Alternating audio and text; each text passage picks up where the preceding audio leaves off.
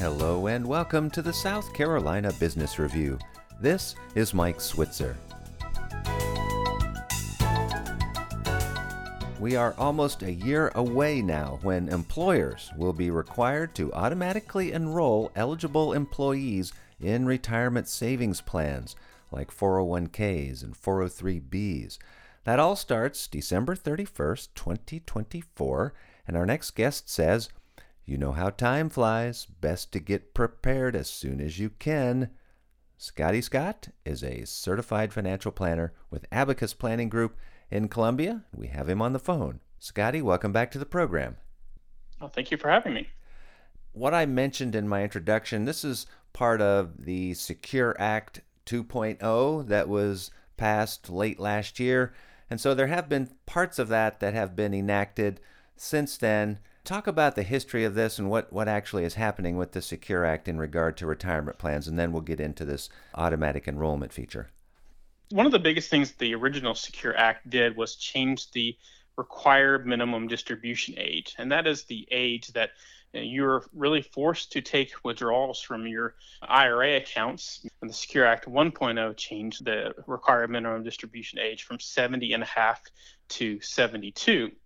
Now, the Secure Act 2.0 actually changed it to age 73 up until people who were born in 1960, which it'll actually be 75. So that is probably one of the biggest pieces of this legislation because it allows you to have a little bit of a longer planning window. All right, what else has already gone into effect?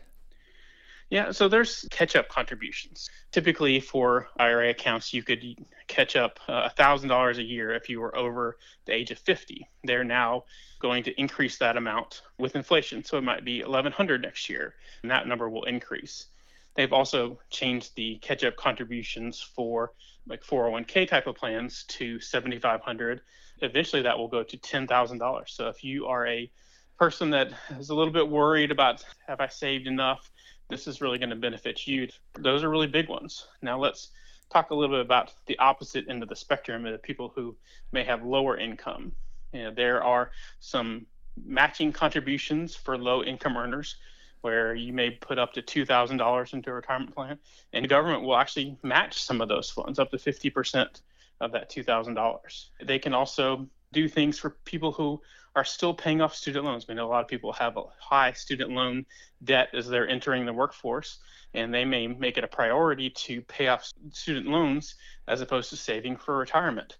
So the employers now have the options to actually matching some of the contributions that employees are making to their student loan debts that will actually go into their retirement plans. So really kind of a neat option. All right, well, let's talk now about the automatic enrollment feature. This is going to be a pretty big change.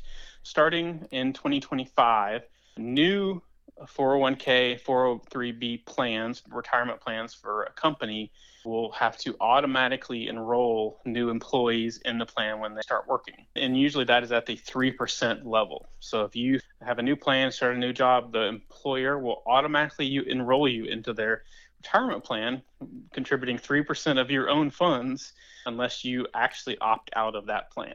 And I believe they also will increase that contribution 1% a year up to 10%. Kind of addressing the issue of procrastination. Correct. It is forcing you to save to some extent, which is good because a lot of people are unaware of how much they need to be saving or when they should start saving. So they're trying to take that one decision away from you and encourage good savings behaviors. Okay, and so this is for new 401ks and 403bs that are being set up starting January 1, 2025. So what about existing plans? Can employers do this anyway? Can they go ahead and set up automatic enrollment? And should they, if they can? Yeah, I don't believe they're allowed to automatically set it up. They can encourage their employees to do that. And, the previous way that employers would encourage savings was to simply provide a match. If you contribute 6%, maybe they'll put in 3% of their funds to do it. Usually, and that's, what we call almost free money to do that. So they're not going to be able to automatically do it for you, but they certainly can encourage you to start saving to take advantage of those additional funds. Well, Scotty, great information as always. Thank you so much for spending time with us today. Great, thank you. Scotty Scott is a certified financial planner with Abacus Planning Group in Columbia. Remember, you can hear this show again at our webpage, southcarolinapublicradio.org. And you can find us wherever you find podcasts. With the South Carolina Business Review, this is Mike Switzer.